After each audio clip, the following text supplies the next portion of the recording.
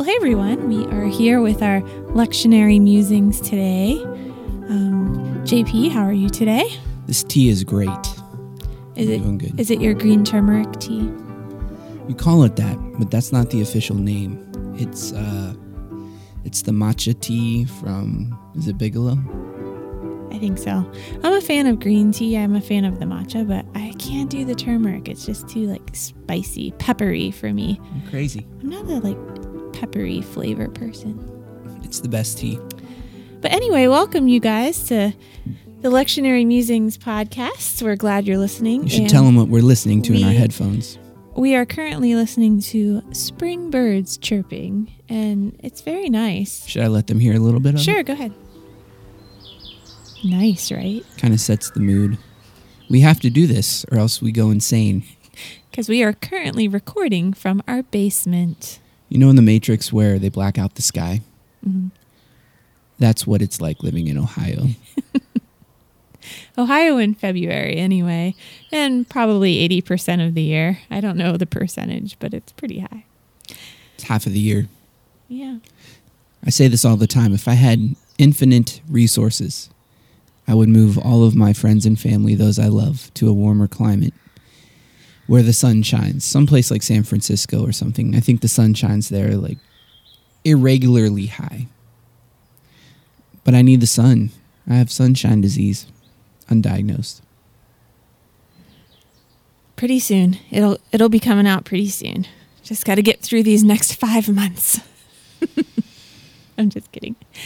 Well, anyway, back to our podcast. So let's talk about the lectionary. We got a couple minutes here to talk about it. So what was our text this week? Well, if you could summarize what it was about. Well, we're continuing the Sermon on the Mount. We're in Matthew chapter 5. Last week was about the Beatitudes. This week we continue on into the discourse where Jesus introduces the idea of salt and light. And he also talks about the law and the prophets, but I didn't camp around there too much because I wanted to hone in on what it means to be salt and light, at least where I'm at right now, how I think about it. And how would you describe what it is to be salt and light? Well, what I said on Saturday was to be salt and light. I used Dietrich Bonhoeffer's The Visible Community, and we talked about how since the Constantinian shift, Christianity has become inward. It's been transmuted towards an inwardness. Hauerwas talks about the Constantinian shift. I think there was another shift. We were talking about this with some friends earlier this week, which took place in mid-century evangelicalism, where we started to see this personal Lord and Savior dialect pop up. And it became very personalized, hyper-personalized, ultra-personalized. And I think now to be a Christian in this type of Western Christianized culture, even in mainline streams, it's become inward, private. Mm-hmm. We talked about Joanne Bland, the youngest civil rights activist to be imprisoned. By the time she was 11 years old, she had been documented, had been imprisoned 13 times. Mm-hmm. And why she was the way she was because her mother died at a young age, pregnant with her baby brother, because the hospital wouldn't give her white blood. The hospital made her wait for a blood transfusion so that they could get black blood. Her mom didn't make it, and from that moment on, she was reared by her grandmother, brought up in the church, and the church and her community told her, fight for freedom. Her church called her in a public way to let her light shine. And she did. And then we talked about that compared to the story of Jim Wallace, who grew up in a church, same time period, same era. He wanted to become involved in the civil rights movement, and his church told him in so many words, or at least an elder in his church told him, sit down and shut up with that. Our faith is private. How is working for justice being salt and light? I think justice is one aspect of it, but it's a primary aspect of it. What does the Lord require of us? But to do justice, to love mercy, to walk humbly with our God. Justice is loving our neighbor, right? That's Cornel West would say, all justice is loving our neighbor in public. And what is the Christian called to, if not to love the Lord our God and to love our neighbors as ourselves? Right. So it's the Christian walk. But I think it's been transmuted, right? That's what we've been talking about. It's been brought inward.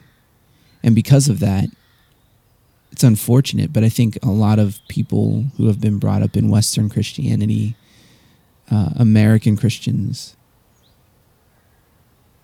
they struggle. Not all. There are amazing, wonderful people of the faith doing incredible things in the name of God in order to love their neighbor for the purposes of justice, equality. Justice is, it's not a New Testament idea alone. It's something that you see in the Old Testament where it's about right relationships. Think about when you're working in a Word document and you justify something.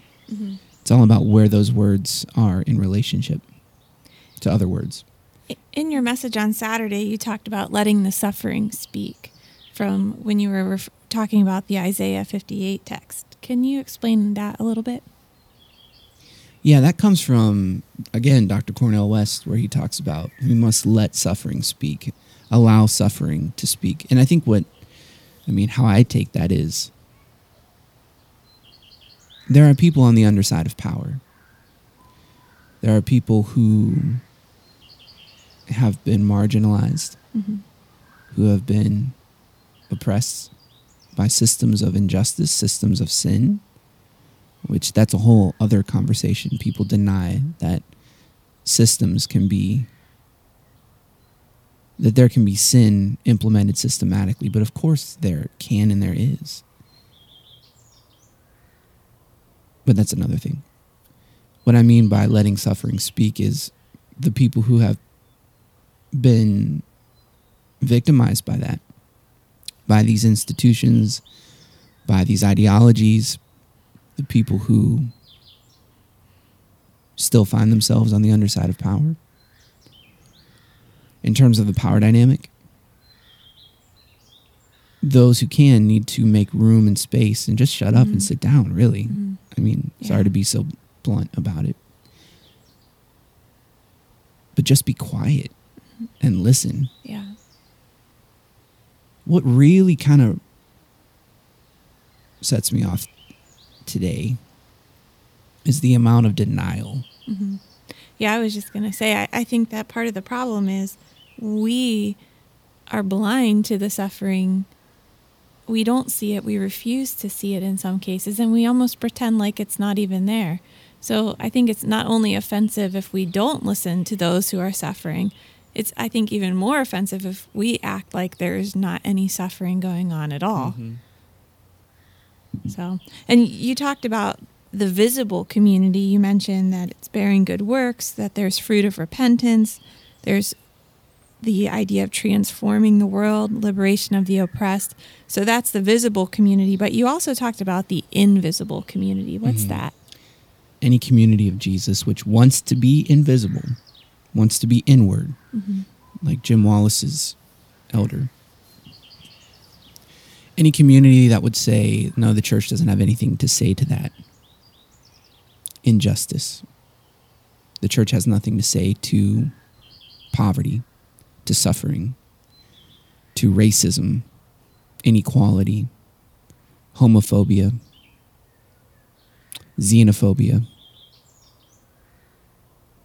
The invisible community is any community of Jesus which wants to be invisible. And Bonhoeffer would say, he's harsh, rightfully so. He says that's no longer a community that wants to follow Jesus. Yeah. And then you also talked about the psalm, and I thought that this was great because you don't usually think about this, but it talks, you said that the wicked, they don't care. Not only do they not care, but they actually get upset when other people do care. Yeah, they gnash their teeth. Well, that's Brueggemann. So Brueggemann talks about how wicked people, according to the psalmist, they're not really those who we have in the past. I guess culturally, we view wicked people in the church as those who maybe break our code of outward behavior. Yeah, So- like if I handed you a piece of paper and I said, draw a picture of a wicked person. It depends on where we're at in life. But I think, as you're a young child growing up in, maybe many of the people listening to this podcast, the three of you listening to this podcast, Welcome and thank you. but maybe you three can relate to growing up in Sunday school and to say the played out cliche, we don't smoke, drink, or chew, or hang out with people that do. Diana's shaking her head. We didn't dance, or In our case, we didn't listen to secular music. Yeah. When you're dancing at a high school dance, you leave room for the Holy Ghost. You don't There grind. are no such thing as high school dances. There are senior banquets. There are banquets. We did no go, dancing. We did go to high school dances. Every But single we one. went to public school. Well, no, you went to a Christian school up Yeah, until but they high didn't school. have dances. They Right. had a banquet. So by the time we hit 9th grade, both you and I were in. Yeah, Well, yeah. you 10th, I think, but we were in public schools, Yeah. right? So even in 9th grade, you came to the prom with me, snowball, whatever, all those dances. And there was just a code of moralism Right. that you weren't supposed to violate. That was evil. That was wicked. Like, you don't Yeah. drink, you don't smoke, you don't watch any movie that's got any sort of, scandalous scenes. What else? It was usually about abstaining from things. Yeah, it was negative morality. Right. Which is only half of, I think, what it means to truly be. Yeah. We talked about this. Like, Yeah. you can sit in a room doing absolutely nothing and be utterly sinful just by what you're not doing. I was hungry, you ignored me. Yeah. I was thirsty, you didn't give me anything to drink. So, there are sins of omission that we could unpack, but that comes later. So, this is how we were taught to view wicked. And Brueggemann comes along and he says, the wicked are not people who are promiscuous. The wicked are not people who drink all the time. The psalmists would say that the wicked are those who see suffering and don't care, who see suffering and don't listen.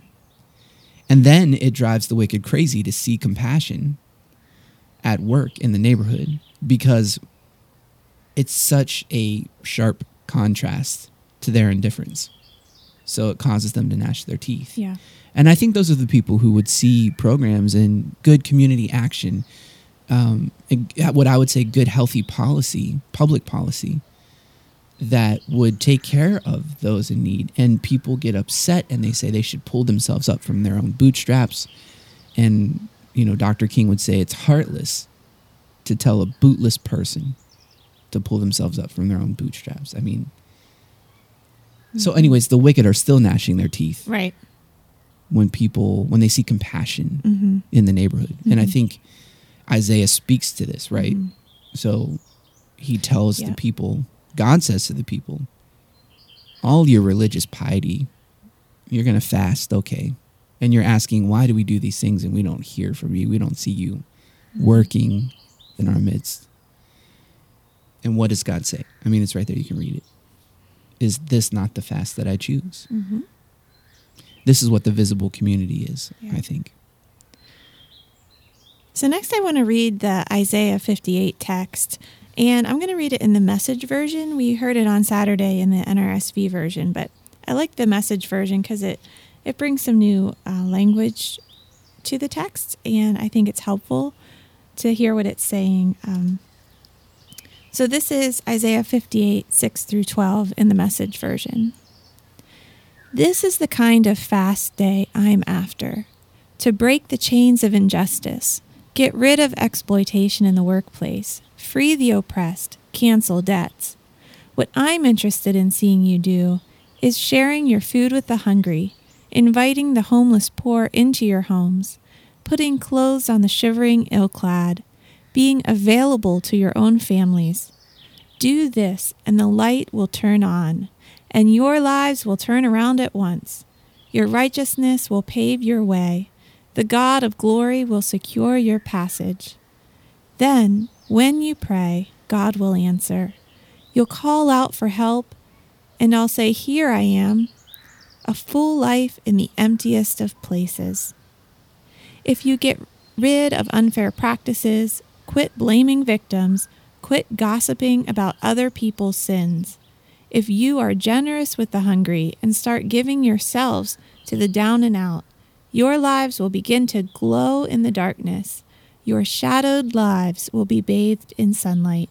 There's your sunlight, JP.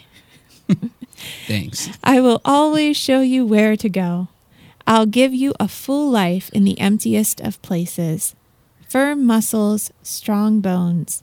You'll be like a well-watered garden, a gurgling spring that never runs dry. You'll use the old rubble of past lives to build anew. Rebuild the foundations from out of your past. You'll be known as those who can fix anything. Restore old ruins, rebuild and renovate, make the community livable again. That's the visible community. Mm-hmm. And I think the invisible community would be salt that has lost its saltiness. Yeah. The invisible community would be the light that is hidden under a funny term, bushel basket. That's the invisible community. Yeah. I think the invisible community, to quote Eugene Peterson here in the Message, the invisible community has no desire to get rid of unfair practices, right? Mm-hmm. The invisible community blames victims and gossips about other people's sins. And the invisible community, they're not generous with the hungry. They're really more inward focused, right? Yeah. Self-centered, really. Yeah. They hide in the shadows of their own security, their own prosperity. But the visible community is the community that does these things that Isaiah is calling the community of God to. Yeah. And I think it's hopeful that as the visible community, just by being a community, it's something we're doing together. So if it sometimes seems overwhelming, I think it's helpful to know that we're in this together. Mm-hmm. And that even though it's work that will never be done, that will always be ongoing, that it takes your entire lifetime, that it's something that we do together, and that when we work towards justice, when we work towards feeding the hungry, when we work towards bringing light to dark places and being salt, when we do those things, it's making the community livable again. Yeah. And there's hope in that, I think. And just to point this out too, my question was when I was, thinking about these things, you hear Jesus say, be salt, be light. And my first question was rhetorical, which is, was he? Mm-hmm. Yeah, that's a good question. And of course he was. Mm-hmm. And then he said, do these things, like be visible. You would think that after such nonconformist things enunciated in the Beatitudes, that we would become the separatist community, right? Like we would be reclusive. Mm.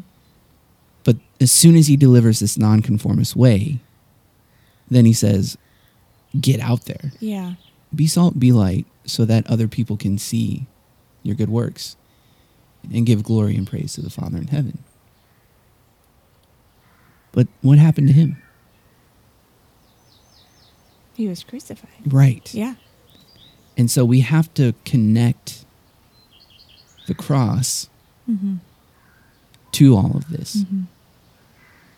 There's something about being salt and light that is an adjutant to the culture. Mm-hmm. Like salt preserves, salt arrests corruption, but it also agitates and irritates. Yeah.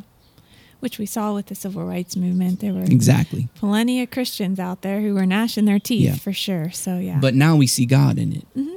So now we see the Father. Right. We give glory to the Father for the good work that was done, for people who fought for the liberation of all people. Mm-hmm. And I think that is going to be our story. So to bring it to us, what is this calling us to? Yeah. To the three people listening to this podcast. Yeah. What is it calling us Yeah. to, if nothing else than a cross? But the glory of God will be made manifest to this, in this, Right. in the end. So love the neighborhood well, serve the neighborhood well, be that social adjutant, be that preserving agent. But just recognize that it's not going to necessarily be received with, it's not going to be received with open arms by the wicked. Yeah. And I'm not, that sounds so judgmental for me to say, oh, the wicked won't. By the way, you called me the wicked because I'm not living in sunshine. But I think when I say the wicked, what I mean is there are going to be people who have a very comfortable indifference. Mm-hmm. And the contrast you're going to create through your word and witness, through your actions, your deeds, by what you say, I mean, that contrast is going to stir up, is the word ire? Some ire? I'm trying to think of a word that works there. But it's going to create some pushback. Mm-hmm. Yep. So don't think that when you do these things, it's going to be zippity-doo-dah. Right. What a lovely day. I do think that people will glorify the Father in heaven in the end. But there's going to be a cross before that. I feel bad talking about our kids, but I'm just going to. It's restoring old ruins, and it's trying to rebuild something. And I feel like there's always going to be somebody coming along behind you as you're trying to put the rocks back up and rebuild that road. While you're doing that, there's going to be someone coming behind you, taking the rock and throwing it back off the side. And we had this happen yesterday. Maddie was trying to clean up the living room, or the day before yesterday, or I can't remember, but she was cleaning up and she was putting all the pillows on the couch, and in protest, John Luke didn't want to help clean up. So he was taking the pillows and he was throwing them on the floor. So as she was trying to, clean it up, he was throwing them on the floor. And it's a silly example, but no, it's not. 2 steps forward, 1 step back. As we go through life, as we try and rebuild, as it says, restorer of old ruins, as we're going and we're trying to do this good work together, there will be people who don't like that and who are taking those same bricks and throwing them to the side of the road again. And it's just it's part of it, and we can't be discouraged by that. So a good example would be voters' rights. Yeah. What has happened, so when Joanne Bland was 11 years old, 12, 13 years old, working for, freedom. Mm-hmm. And that work still continues today. It's still an issue there's been backward that's going on right now, movement. And it's gotten smarter and it's gotten more subversive, so we're less aware of it, and it happens, digitally with computer algorithms to, make our different voter districts. suppression. Yeah. Sure. Mm-hmm. So it's still going on, but I liked that we ended our service on Saturday with this little light of mine, but I wish it was this little light of ours. We are going to let it shine, because by saying this little light of mine, I'm going to let it shine, it makes it so personal, and it also makes it so overwhelming at times, because it's not something that we do on our own. It's something that we do in community, and this life in Christ is not ever meant to be done by ourselves, and we are not alone, and it's something that we are doing as a community, as the church. And I wish we would have changed the words to that song to "This Little Light of Ours, we are going to let it shine." Mm-hmm. So to the 3, now 2 listeners that are still listening to this podcast, if you like the sounds of birds, I have so many recordings that I've done that have been just outside ambience. Is this one of your personal recordings? It is not, but it's one of my favorites. Yeah.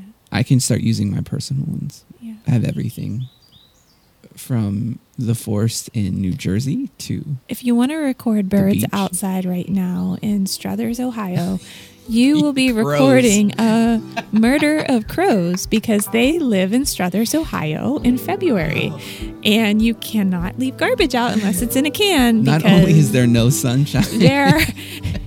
a murder of crows. I can't even describe how many crows are in a murder of crows. And how loud they are. It is a sight to behold. So maybe you can do a recording of that for us for our next podcast. I would love to. I already have one. Oh, you do? Yeah. All right, well. It's quite disturbing. It would not bring peace to the listeners. But we hope you enjoyed this podcast yes, today. Thank you so much for listening, and we hope that you'll join us again next time.